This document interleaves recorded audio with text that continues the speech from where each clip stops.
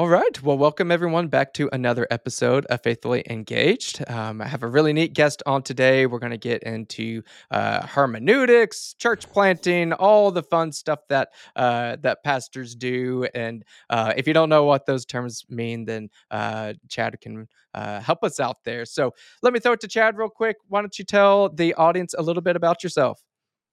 Hermeneutics, bro. It's a real nerdy term. So what a great way to start a podcast. That's great, Johnny. Listen, my name's Chad, and I'm coming to you down under from Australia, and hence our time zone. Your evening at the moment, my morning. And but yeah, I'm 40 I'm in my young 40s. Let's just put it that way. I have 4 kids, been married over 20 years, and when we were 23 years of age, my wife and I planted a church in my hometown, essentially where I'd grown up. So we led that church for 20 years as the senior leaders or lead pastors, whatever term people like to use, and recently transitioned the role there to a younger couple late last year in 2022. We've now moved to the eastern coast of Australia, north of Sydney. I think most of your listeners, no matter where they are in the world, have probably heard of Sydney, Australia. Okay, so basically halfway between Sydney and a place called the Gold Coast, which is also a fairly popular place. And so we're on that's eastern seaboard of Australia at the moment. We've been here for in a place known as Coffs Harbour, and been here since September 2022, essentially, since we handed over our church. And we're plugged into a new church, minister on the road as much as we can, and have the privilege every now and again of doing podcasts with gentlemen like yourself, mainly based around a couple of the books that I've written over the years. Yeah. Well, let's kind of jump into that. Tell me about some of these books that you've written. Are there common themes on them? Yeah, just kind of go more in depth on your writing career. Oh, cool. So look, at the author side of my career, as it were, really is kind of low on the rung as far as how much of that I've done over my 20 years planting a church, and the way we planted a church, which was essentially from scratch. You know, where there was a group of 3 or 4 families that were gathering together, where we had a relational connection, and we kind of took that on and that became a church. But to say that, it was sort of all-consuming in those first few years, and when being 23, we really cut our teeth and had little to no experience in preaching and leading and that kind of thing.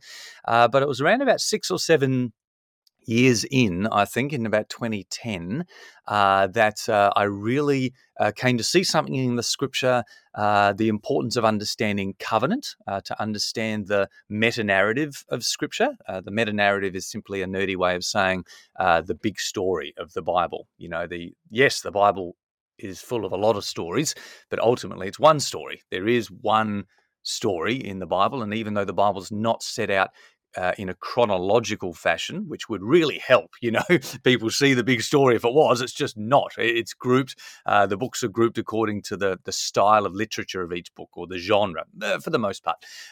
But there is a big story. There is a big narrative. And it was when I was walking my church through a series in the book of Galatians that talks a lot about the comparison between the relationship people have because of Jesus. That's what you and I enjoy today, and Christians enjoy today, compared to what people had because of Moses, the agreement that God's people had with Moses.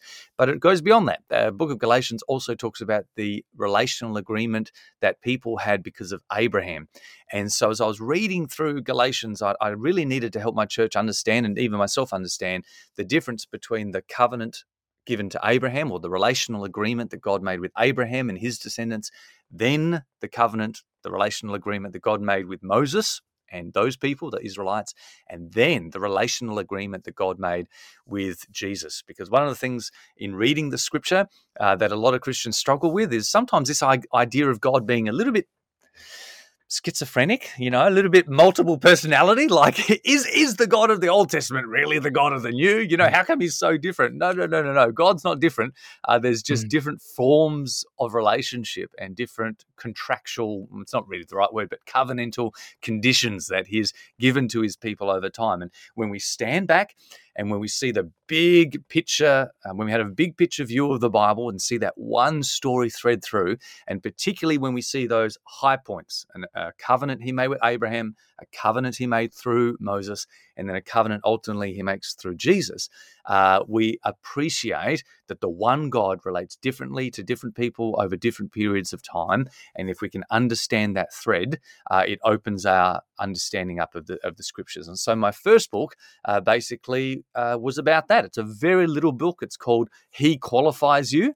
The idea is what qualifies people to participate in the blessing of God, basically, or to be participants of His presence and His provision.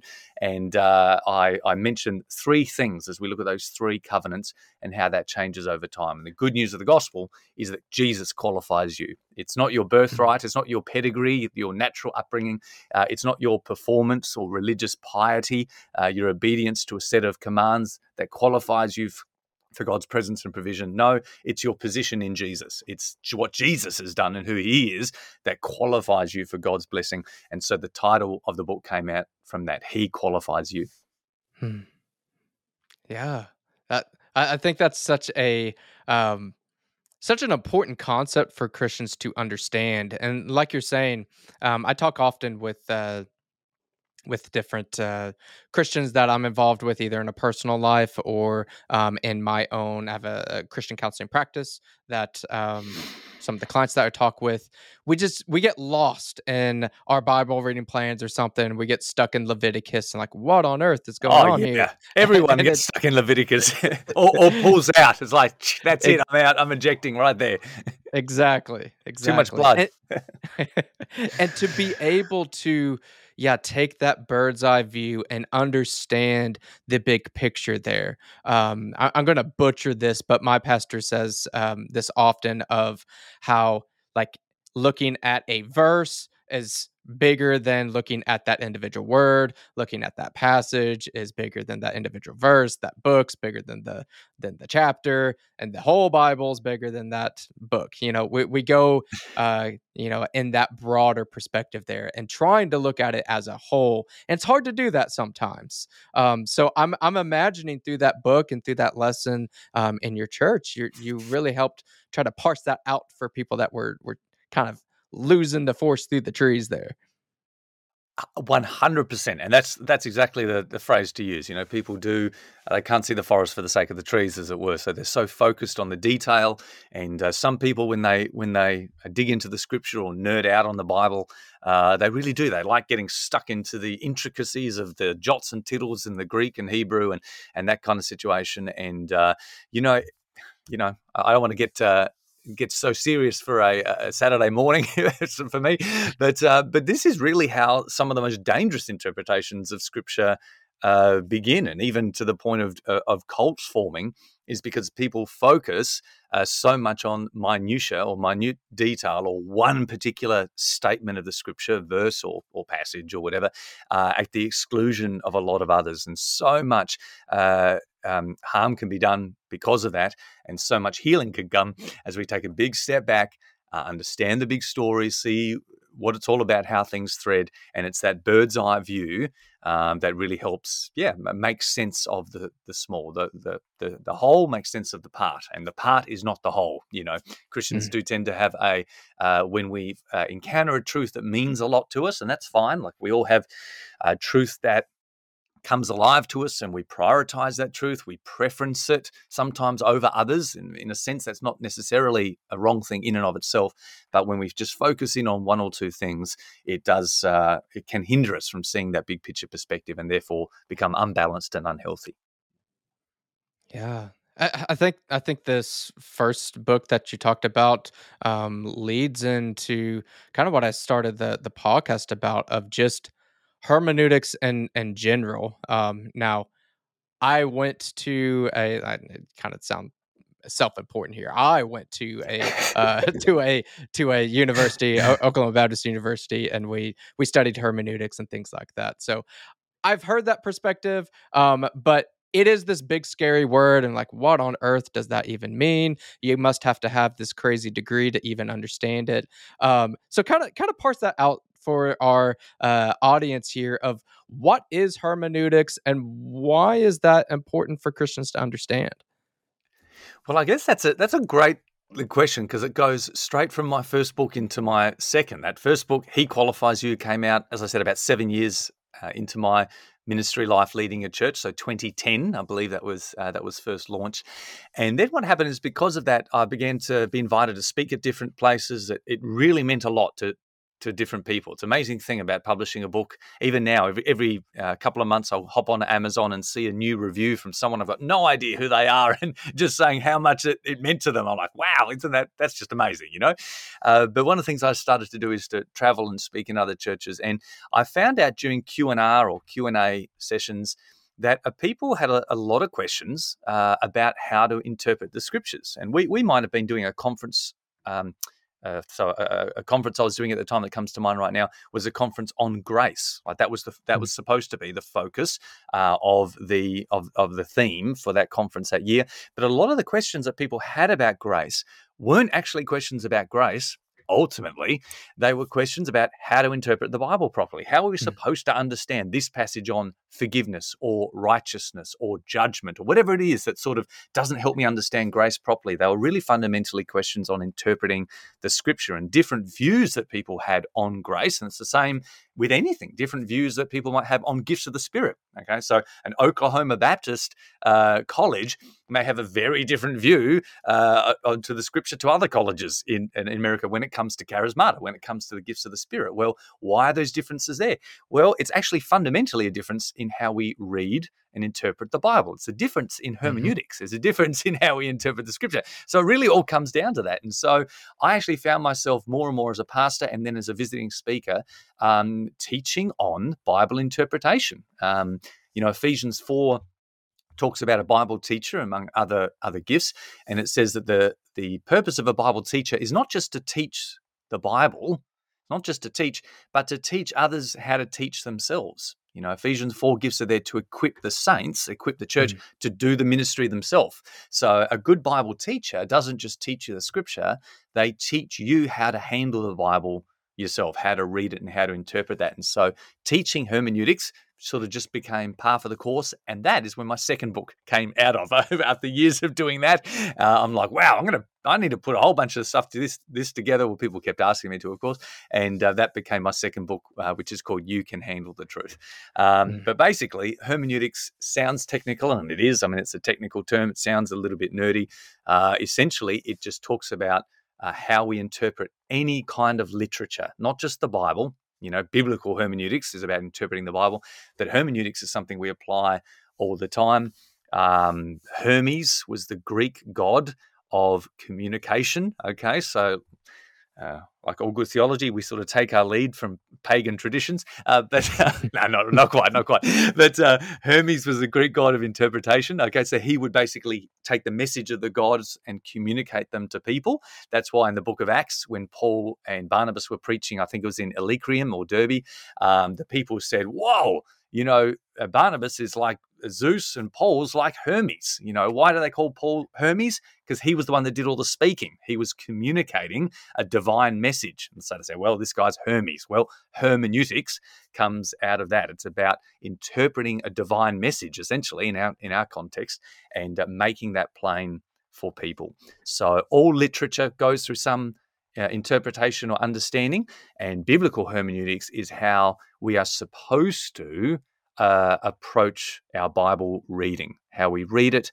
how we understand it, and then what the heck we do with it. How do we apply it today? This 3,000-year-old passage that I'm reading, who cares? What am I supposed to do with that today? Does it have any implication to me in my culture today? And that's essentially what hermeneutics is about: reading literature, understanding it properly, and applying it, if applicable, discovering the implications of it for you today. Yeah, and I think the way that you described that there, it shows the importance of that, and also not just the importance, but the necessity just in general. Like you said, any type of literature, you're interpreting that in some way, shape, or form.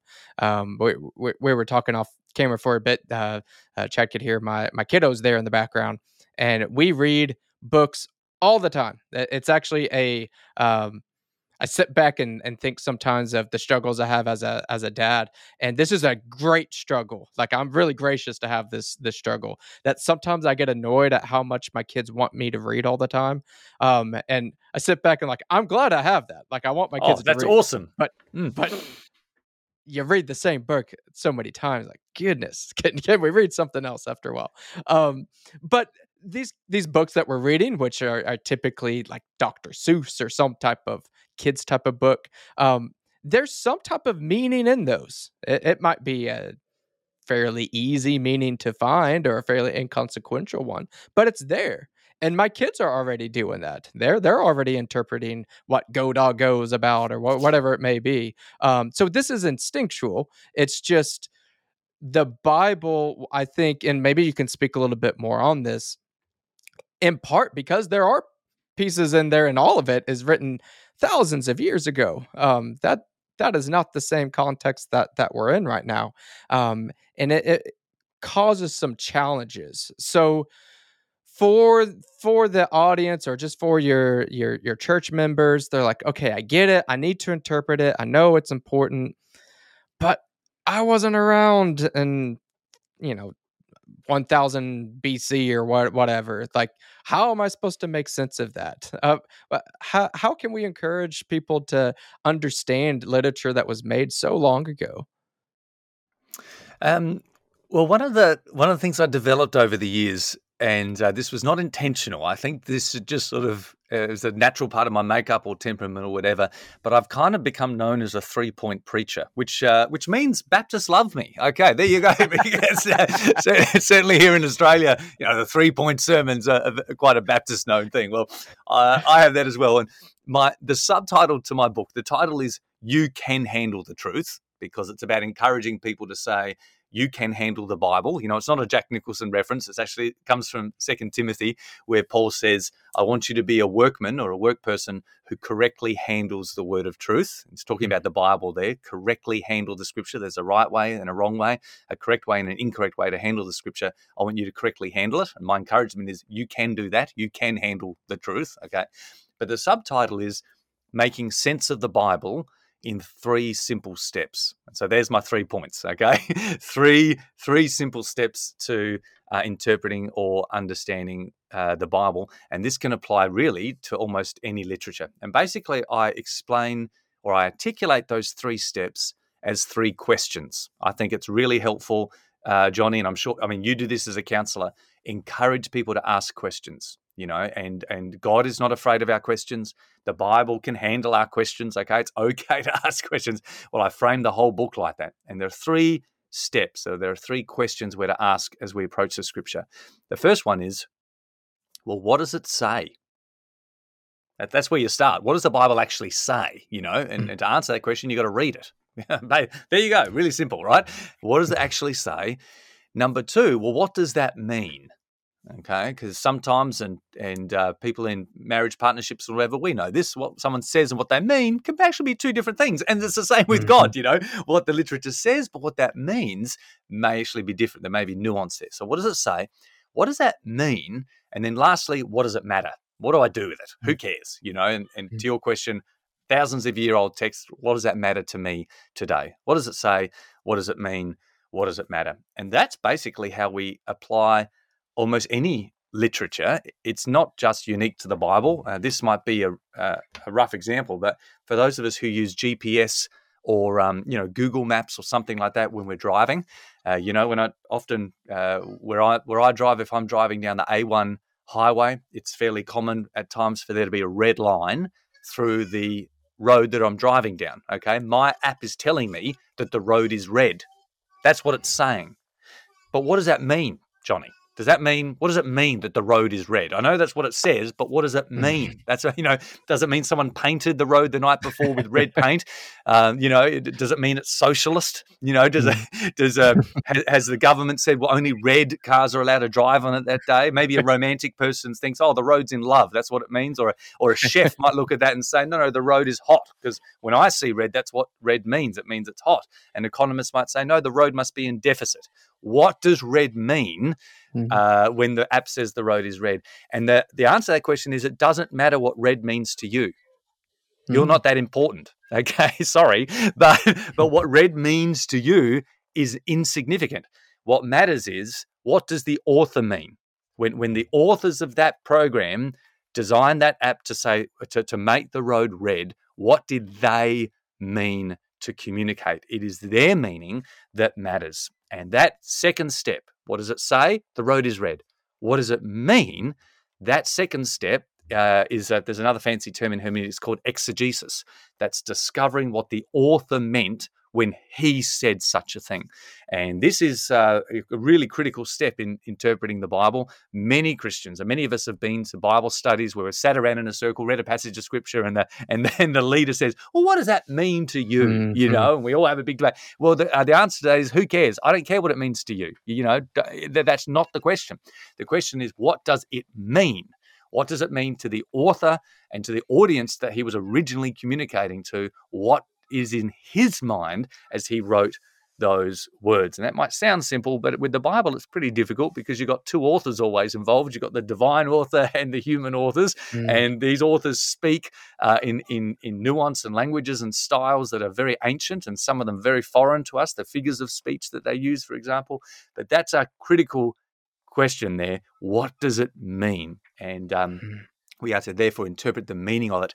And then, once we know what the author means, once we know that the men who produced Google apps or whatever GPS you use, they mean there's traffic congestion. That's what they are. That's what they mean, is it? mhm, They mean the traffic's busy. Right. Okay. Well, now when I know what the author means, then I move to the third step, which is, what does it matter?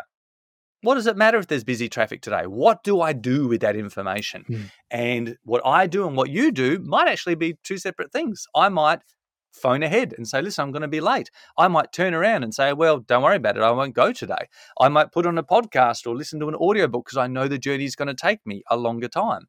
I might change my day. I might find a different route, on the road to get to where I'm going. I decide to respond to that information, and that's where application comes in. What's the implication or application for me of that information? I then decide to respond. And that is the three simple steps of basically how we should interpret the Bible. We're to read it. What does it say? What does the Bible actually say? So many people debate the Bible, feel they have beliefs about the Bible, and never actually read the darn thing. You got to read it. What does it say? Then secondly, what does it mean? What does it mean? And that's where your Baptists and your Charismatics and your different streams will come up with very different understandings of what that text actually means or meant 2,000 years ago is what it still means today.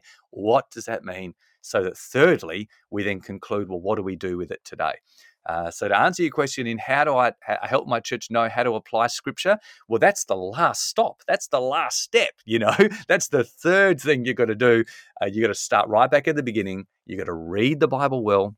You've got to do some type of investigation into discovering the meaning, and there's different, tools and resources and approaches that you can do to find the meaning of a text, and then you look at application. I really like that approach there. There's several things that kind of came to my mind with that. The first step there of I find that quite humorous that on goodness, you can go anywhere on Twitter or just anything online or offline too, just in general, that you'll have debates over all sorts of things of whether it be baptism or whatever theological debate that you have there. And mind you, I don't think that debate is inherently a bad thing. I think that can be a great thing to be able to, here's my view on this, here's this evidence, whatever, like that's great. But like you said, you have a lot of people that get into that debate and they're basing it off of somebody else's words, but not off of scripture, not actually reading it. So, what a great place to start is read. Actually read there first. That's a fantastic place to start. Don't form your opinion first. Just read it, see what it says. And then I love that piece there of, okay, what does it mean? Not what does it mean to you? When you were saying that before you brought up the Bible study thing, that's where my mind went. That is the perfect example. We do, and I think this is probably more of just a not specifically for those of us in Western countries, but we tend to do this worse. That it's kind of a me first type of society, um, and we interject ourselves into things too much instead of just taking that back seat and like, okay, maybe I disagree with this or whatever, but it's not about me. What was said? What actually happened? Um, Fantastic part there. And then, like you said, we can get into that application. But that order really does matter because you're right. We want to skip there to the end. Well, what does it mean to me? How do I really get my life in order real quick? Doesn't doesn't go that way. We need to wait and make sure that we've got the order there correct first. And we pastors and preachers, it's our fault Mm, that a lot of the time the Christians go there, because that's how, if that's how pastors present the scripture from the pulpit, and in certainly in the sort of circles I come from, there's more preachers than there are teachers, of the scripture, and preachers generally want to go straight to application and implication. They want to go straight to the third step. They might read a passage, or let's face it, they might read one verse, or half a verse or whatever, right? And they might go straight from there, skip the whole thing about what does this mean. They skip that entirely and go straight to, this is God speaking to you. Therefore, this is what the word of the Lord is for you today, or this is what God wants you to mhm, do today. They skip that entire second step because they want to encourage people with the truth, but not take them on the journey of actually discovering that eternal truth first. And mhm, teachers tend to model that a little bit better. I would assume that Oklahoma Baptist College would have been fairly strong on that reading the scripture, then explaining the meaning, and then finally discovering some application. I would imagine, certainly in Australia anyway, where I'm from, Baptists tend to be fairly better at that process generally in the pulpit. But if Christians read their Bible just to find application or implications, or read it straight away with that lens, it's probably because they haven't been taught that properly mm, or demonstrated to them in the pulpit. And I think the onus is on a lot of church leaders to get back to reading the scripture, explaining its meaning, and then coming to the point of implications and applications for people today.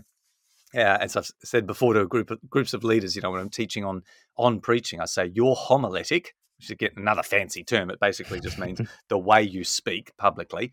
Your homiletic will teach people hermeneutics. Okay, what you do publicly in the pulpit will teach people how they handle the scripture privately. And so the way we present the scripture publicly as ministers, as pastors, is, I believe, really important for that reason also. We are teaching people how they are to handle the scripture privately in their private life. mm. That's a really good point there, and I love as a pastor yourself that you're taking that onus there that not just man my church members, they don't know what they're doing and just kind of throwing them to the wolves that way, but taking that leadership there and also with other fellow pastors of hey, like we need to model this. And what I love so much about biblical wisdom just in general is yes, there is that bit that we need to read the scripture, we need to go and find it. Yes. But when you sit back and look at your life, some of it you can say like, "Oh, that biblical wisdom really was true," just because we see it. We see it in our daily lives. You talking about pastors needing to show that in the way that they're preaching, show good hermeneutics just by the way they're preaching. Again, I look back to my kids. I can tell them, "Hey, you guys talking about reading. You guys need to read more often. Stop trying to play games all day." And if I say that while I'm glued to my phone, while I'm glued to playing video games or whatever behind a screen, and I say, "You guys need to read more."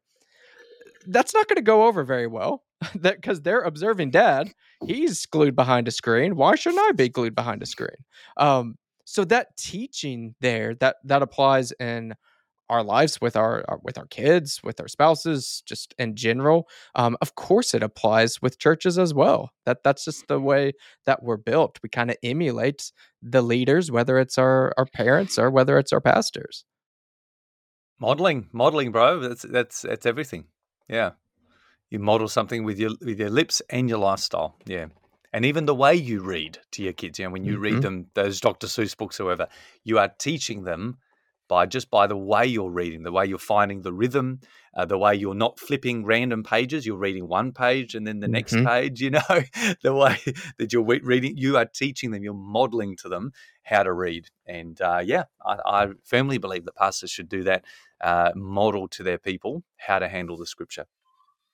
And so even now, for me, and this really began during COVID when we started doing this camera thing a lot. Okay, I'd like many pastors, I'd find myself saying, "Well, I'm going to get a couch on the platform at church or a stool and sit down. Everyone else is sitting down in their pajamas at home, so I will do that too. I set a camera up. I'll be sitting down and just conversing, and then we carried that on into our Sundays once we started coming back into church gatherings again, where for now it's actually very common for me in my preaching to have a bar stool on the stage, on the platform, and I'll sit there and teach. And part of that modus operandi, part of the vibe of that is to model to people, you can do this at home. As I'm opening the scripture and as I'm just casually reading it, as I'm thinking each passage through or each sentence through, sentence by sentence, I'm inadvertently modeling to people how they should read the Bible at home as well. And so that's why,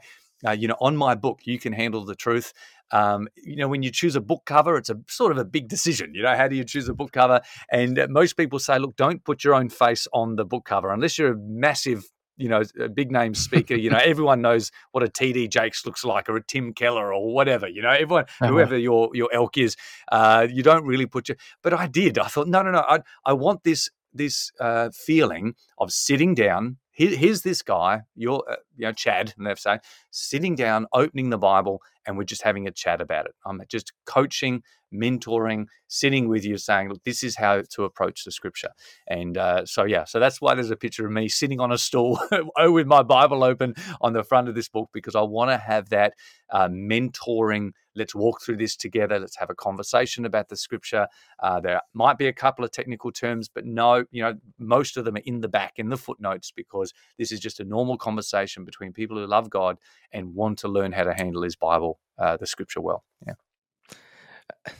When you were saying that, another thing came to my mind. This is something I'm doing in the background. It doesn't have to do with the podcast, but in my counseling practice, so there, in order to keep your license, you have to do so many education hours, and I've thought about this for some time of doing my own course, and I decided to make one. And so my counseling practice is explicitly Christian, but this uh, course isn't specifically for Christian counselors. They can be, but it is about Christian clients, and even more specifically, evangelical Christian clients, just to get pretty specific, because that's what a lot of people run into.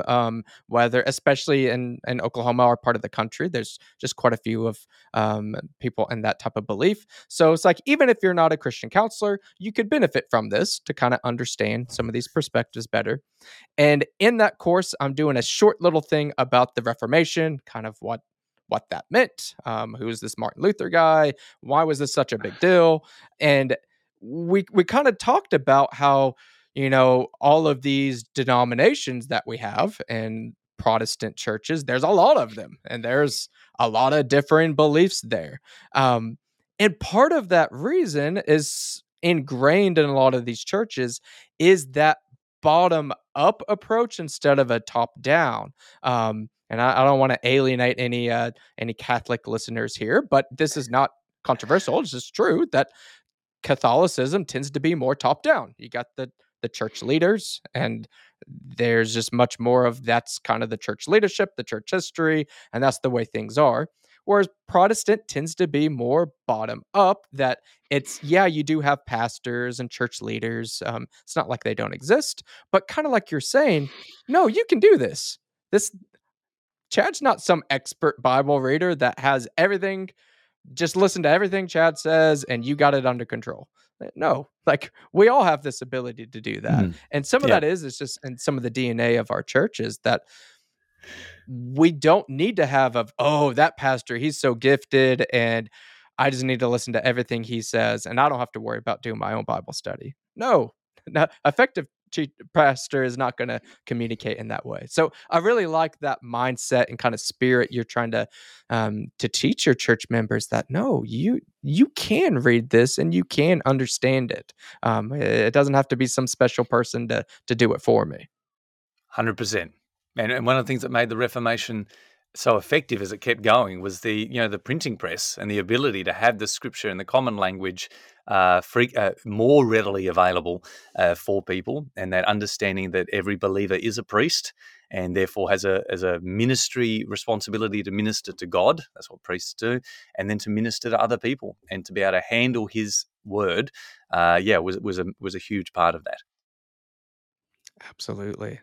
And it's I, almost like today we now have probably the opposite issue where so much information is available and so much information is readily available and in 5-second snaps, in reels and things like that, that people think they know far more than they know. mm, So we now probably have a generation that thinks they know the Bible or thinks they know biblical truth, but they really don't. They're really still very shallow on their understanding. And so hence one of the reasons in the last, I guess, maybe 5 to 10 years, something like that, of the return of long form interviews, long form discussions, young people actually realizing little snippets, is not enough. We want to delve into a subject matter, and whether that's through, Joe Rogan and Jordan Peterson's in that area, or through solid Bible teachers in other spaces, then that's what people are hungering for and getting into. So, yeah. that's a really interesting point there, and just with my own kind of caveat here, may, maybe I'm kind of at right smack dab in the middle of millennials, so I'm Okay. not at the bottom end, but not at the top end. So maybe it's because I'm not more close to like the Generation Z, or if I'm just an older soul millennial, I don't know, but the TikTok reel, that whole side of things, it just annoys me. I don't know. I don't really like them. Um, I've loved YouTube and yeah, longer form podcasts and things like that. That's part of why I wanted to form a little bit of a longer form podcast of my own. I just Okay. enjoy that more. But yeah, I think you do see that. You see the explosion of these short 5-second clips, 30-second clips, but you do see that reverse too of kind of this longer form because I think you're right. We're starving for a little bit deeper. And I actually have this concern as a Christian, and kind of having more of just biblical roles and biblical ethics and things of that nature, to where yes, I enjoy people going towards that, but I have this concern where some people aren't. They just want maybe like the last part there of the what does it mean to me, and they might skip the Bible entirely and just try to bring in like a throw this name out here. I've actually not really listened to him, but I think it's a good example of this culture, like an Andrew Tate or somebody like that. Of here's somebody that's at least speaking into young men and is saying like, "Oh, you don't have to live like this. Live this way," and it's like we're going the complete other way. We're falling in this ditch over here, and now we're falling in that ditch. So I think you bring up a really good point that we really need to, as believers, encourage a deep understanding of scripture and not just fall into the latest trend, because the latest trends tend to, if they're not rooted in biblical truth, they tend to not turn out very well. Yeah, absolutely.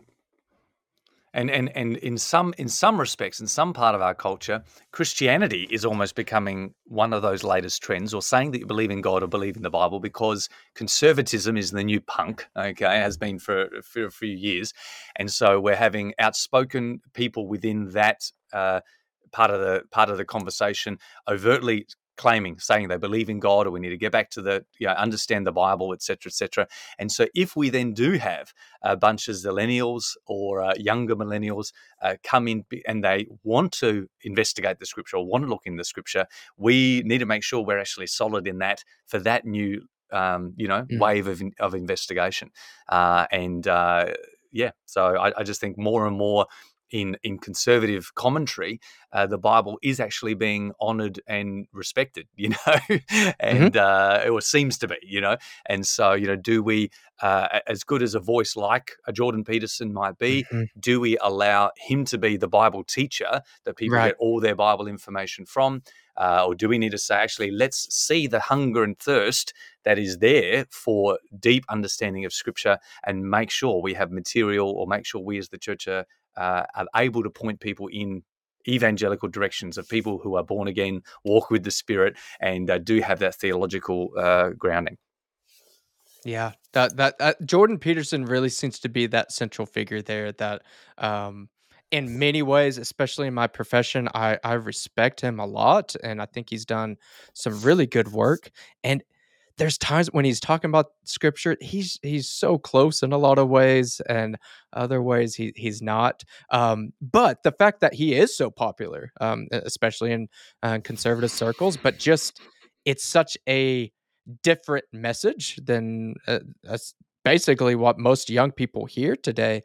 Um, like you're saying, there it shows that that passion, that yearning for scripture is there. It's just, yeah, we need to do a better job that are explicitly Christian in the church of saying, like, yeah, here it is, and not only that, it's attainable. Come, come to this church. We're preaching the word, and you can hear it too, and you can read it too. Just having that And open you can handle mentality the like that is truth. so important. There you go. Yeah. Exactly. I had a pastor that was talking about this was kind of like an atheist versus Christian debate, and I don't even remember where this happened, but the atheist was bringing up all this scripture and was using that to attack on the Christian, and the Christian stands back and it's like, oh, I don't know what to do, and then they run away. Um, and the pastor's like, hey, that's the best thing that could happen. They already started with scripture. Just tell them to keep going. Keep reading. And basically not taking the onus on, okay, I got to come up with this perfect debate strategy back, but just like, okay, you read that part of scripture. Well, what about this part over here? And just keep that discussion on scripture itself instead of coming up with this wonderful man-made argument. We don't need to come up with their arguments. The scripture's already there. So keep pointing them to scripture. Don't be afraid to do that. Yeah, look, I'd love to think that biblical literacy can increase, and that people's hunger for God can come back into a hunger for Scripture. And I'm an Xennial, so I'm that boundary, that border between the X gen. I'm sort of the younger X gen, So it Uh-huh. shows even in my book when I'm talking in the first part of the book about what does it say? I talk about how to read the Bible well. You need to be a good reader. This is how to read the Bible. And when I talk about different translations or how to choose a Bible that's good for you, the first recommendation I say is get a paper Bible. For goodness sake, let your main reading Bible be paper. Old school, get a paper Bible. And, it only occurred to me I have to say that now. I have to say, well, what type of Bible should I get? A paper one. Get a paper one. Because, one of the reasons for that is your comprehension is assisted when on paper you can see more information in front of you than you can on a screen.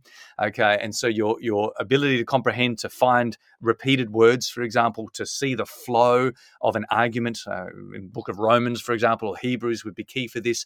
The more information you could see, psychologists say, the more that comprehension is being assisted as you read. And so, we talked before about little snippets of information. Well, the other ways, like 5-second bits, reels or whatever, the other way that our brains are being, our brains are being designed to process information it's just in little bits on a small screen. And I think the more that we get back to paper, the more we open a book and see more content in front of us at any one time, circling right back to where we began. It's going to help us have a bigger picture view of what we're seeing and reading. And so, yeah, I kind of showed my age in that as well. I'm really grateful for technology. I'm very grateful for electronic. And as I go on in that chapter, when I say how to choose a Bible, I do say you need an electronic Bible. I don't know where I'd be without my hyperlinks, that to help me see what connects what with what I love, using Bible programs and online websites like Bible Hub or Blue Letter Bible or whatever. I love that type of stuff when I'm studying. But when it comes to sitting down and just reading scripture, your everyday reading, paper trumps screen. And I'm happy to say that, even though it might be showing my age, I think kids these days need to get back to paper. It will help all of us. I do think that's a good point, and my pastor is he kind of says it in jest, but also not in jest, not just with Bible, but even just with normal books. Somebody said we have a group that meets just talking about different theological books once a month, and one guy read an audiobook. Listened to an audiobook, I Yeah, guess. okay. And Pastor's jabbing was like, "Well, did you really read it? I mean, that's not the same thing. I've got this paper book right here." And like you said, that it's great to have different technology. I love having Bible apps on phones. I tell this with clients that, hey, even just something simple, if you're struggling with getting your day set off straight, like maybe when you reach for your phone first thing in the morning, turn it to your Bible app. That's great. So there's ways to use technology in that helpful way, but I love what you're saying there, that even just psychologically seeing that, and you can almost see the whole story there physically with your eyes when you do have that paper. So let's not trash those just yet. I think they still have quite a bit of usage for us today too. Absolutely. And even, for me, I falling into that or going down that line of, listen, I want to look younger, appeal to a younger crowd or whatever, therefore I'll preach from an iPad. I think, no, I preach with a paper Bible. I preach with a paper Bible, and it's a deliberate act on my behalf. I appreciate that if I had an iPad mini or some type of screen, that I might look a little bit cooler, and the convenience of walking around, particularly when I travel. If I'm doing next weekend, I'm preaching in a church context, I'll be doing like 5 or 6 sessions over a weekend. And if you do that overseas, I understand that it's so much easier to travel with a little screen. But I deliberately choose to preach from a paperback Bible, and that's part of that messaging, as it were. that in my opinion, for everyday reading, paper trumps screen, and I think that will help also. Yeah, just a little piece to help up the biblical literacy of the church. Yeah. Well, and I think what you're saying too is important, that just in general, I think this is something in churches that, again, we need to be fostering that biblical thirst, and just being able to teach God's word, and that being predominant. And whether somebody uses an iPad or not, I mean, I do think that there's some grace there, that Of some people course. can do it, some can't. But if the reason to do it is to look cool, that's probably not a very good one. I'm not gonna lose too much sleep over that one decision, but it's more so like you're saying, that intentionality. That intentionality of me having this paper book is so you will read this form. If there's that intentionality to look cool, I mean, where else am I doing? Am I cutting corners in other areas just to look cool?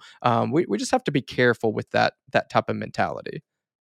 Yeah, I think, for years, pastors have been told, and rightfully so, leaders, it's very common in leadership training to be told, listen, sheepy see, sheepy do.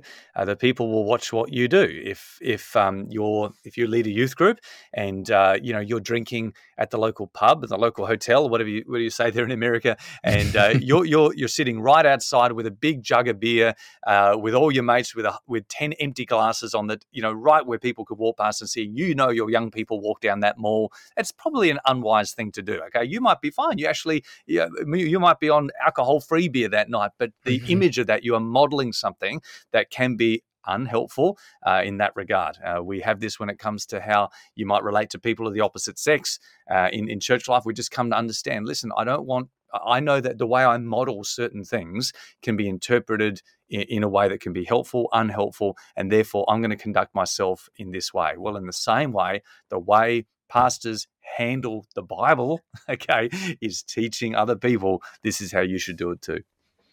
Yeah, absolutely. I just think that's something in general that pastors, leaders in the church, just taking that extra step of being deliberate. You all are human. We get it. Like, we're not looking for a perfect pastor out there. We know that doesn't exist, but there are just some extra steps there, extra steps of caution and intentionality Mm. that I do think is just wise. And I'm glad to hear that you're taking that even from the type of Bible that I'm reading, just to show, hey, again, I think this is in my church's best interest to have this at home, so I better have this up there. Just like I think it's in my children's best interest that we read books, I probably shouldn't be on my phone all day when I'm with them. I want to model that again, that same type of behavior. Awesome. Okay. Well, thanks, Johnny.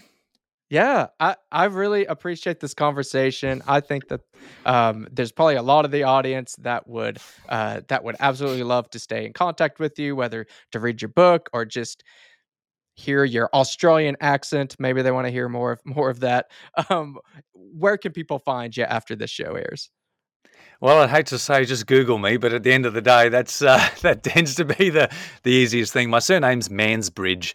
It's not very common, so Chad at Mansbridge. It's very easy to find me. ChadMansbridge.com is my website, and I think I'm pretty well the only Chad Mansbridge out there on social media platforms, YouTube, podcast, etc. My book's on Amazon or most of the platforms. Again, He Qualifies You, the one that's came out in 2010, 13 years ago now, is a very small book. It's a little cheapy. It's a great stocking filler. People say a great gift. I've done a number of podcasts recently with people who say, I buy your books in bulk and I give them away to people. It's, that He Qualifies You. It's a simple book. It's very small. You can literally read it in an hour, and that's part of its appeal. It's a small book with a big message, and there's plenty of study notes if you want to go deeper, but it's a small book. He Qualifies You. But then my latest book that's now award-winning, won I think 3, maybe 4 international awards, is You Can Handle the Truth. And again, all that's on Amazon or where people buy or listen to their favorite books, because yes, it is on audiobook. And so maybe your mate Johnny can, if he can handle an Australian accent, I actually read the audiobook myself. I narrate it myself. So yeah, I do that. So for You Can Handle the Truth, for both books, actually, He Qualifies You and You Can Handle the Truth. And I'm working right now. I've actually filmed, since you brought it up before, video courses. I filmed a video course for You Can Handle the Truth. I don't know when this podcast is coming out, but I'm literally in the last throes of having that all available and accessible on my website. There's just quite a bit involved in getting the course uploaded to our website, but I'm doing that now. And there's actually different editions of the course. So for a small group, or for a ministry school where there's a bonus lesson on how to preach, taking hermeneutics into homiletics, that type of thing. And so, yeah, we're sort of packaging that now, and that'll be available very, very, very soon, and really helpful. So the type of, like many small group courses or even individual courses, it's basically designed for people to watch a video, go home and read, readings that week, come back the next week, discuss, watch another video, etc., etc. So it's a 7-part video series, or 8 parts if in the ministry school edition. And that is really good, great quality, high quality, 5-6 hours of me teaching or speaking down the camera, a bit slower than this, okay? It is morning here. I just had a coffee before we came on for this interview, so on the video series a little bit slower, but yeah. So that's I'm really excited about that coming out. We've run beta courses of that in our church and other churches, and I know that's been received really well so far. So anyway, keep your eye out for that. You Can Handle the Truth. All right. Well, yeah, Thanks, and I'll, Johnny. I'll try to make a little mental note for future Johnny whenever I'm making the show notes for this. If that is available, I'll try to include that down there. But I'll definitely have the books and website and all that stuff included down in the show notes. So for those of you that are listening or watching this, feel free to check those out. And yeah, I really appreciate you coming on with us today, Chad. Bro, thank you. Appreciate your time. Enjoy your night, Absolutely. and I'll go enjoy the rest of my day. Yeah. Absolutely. All right. And thank you again to everyone else that tuned in, and we'll catch you on the next episode.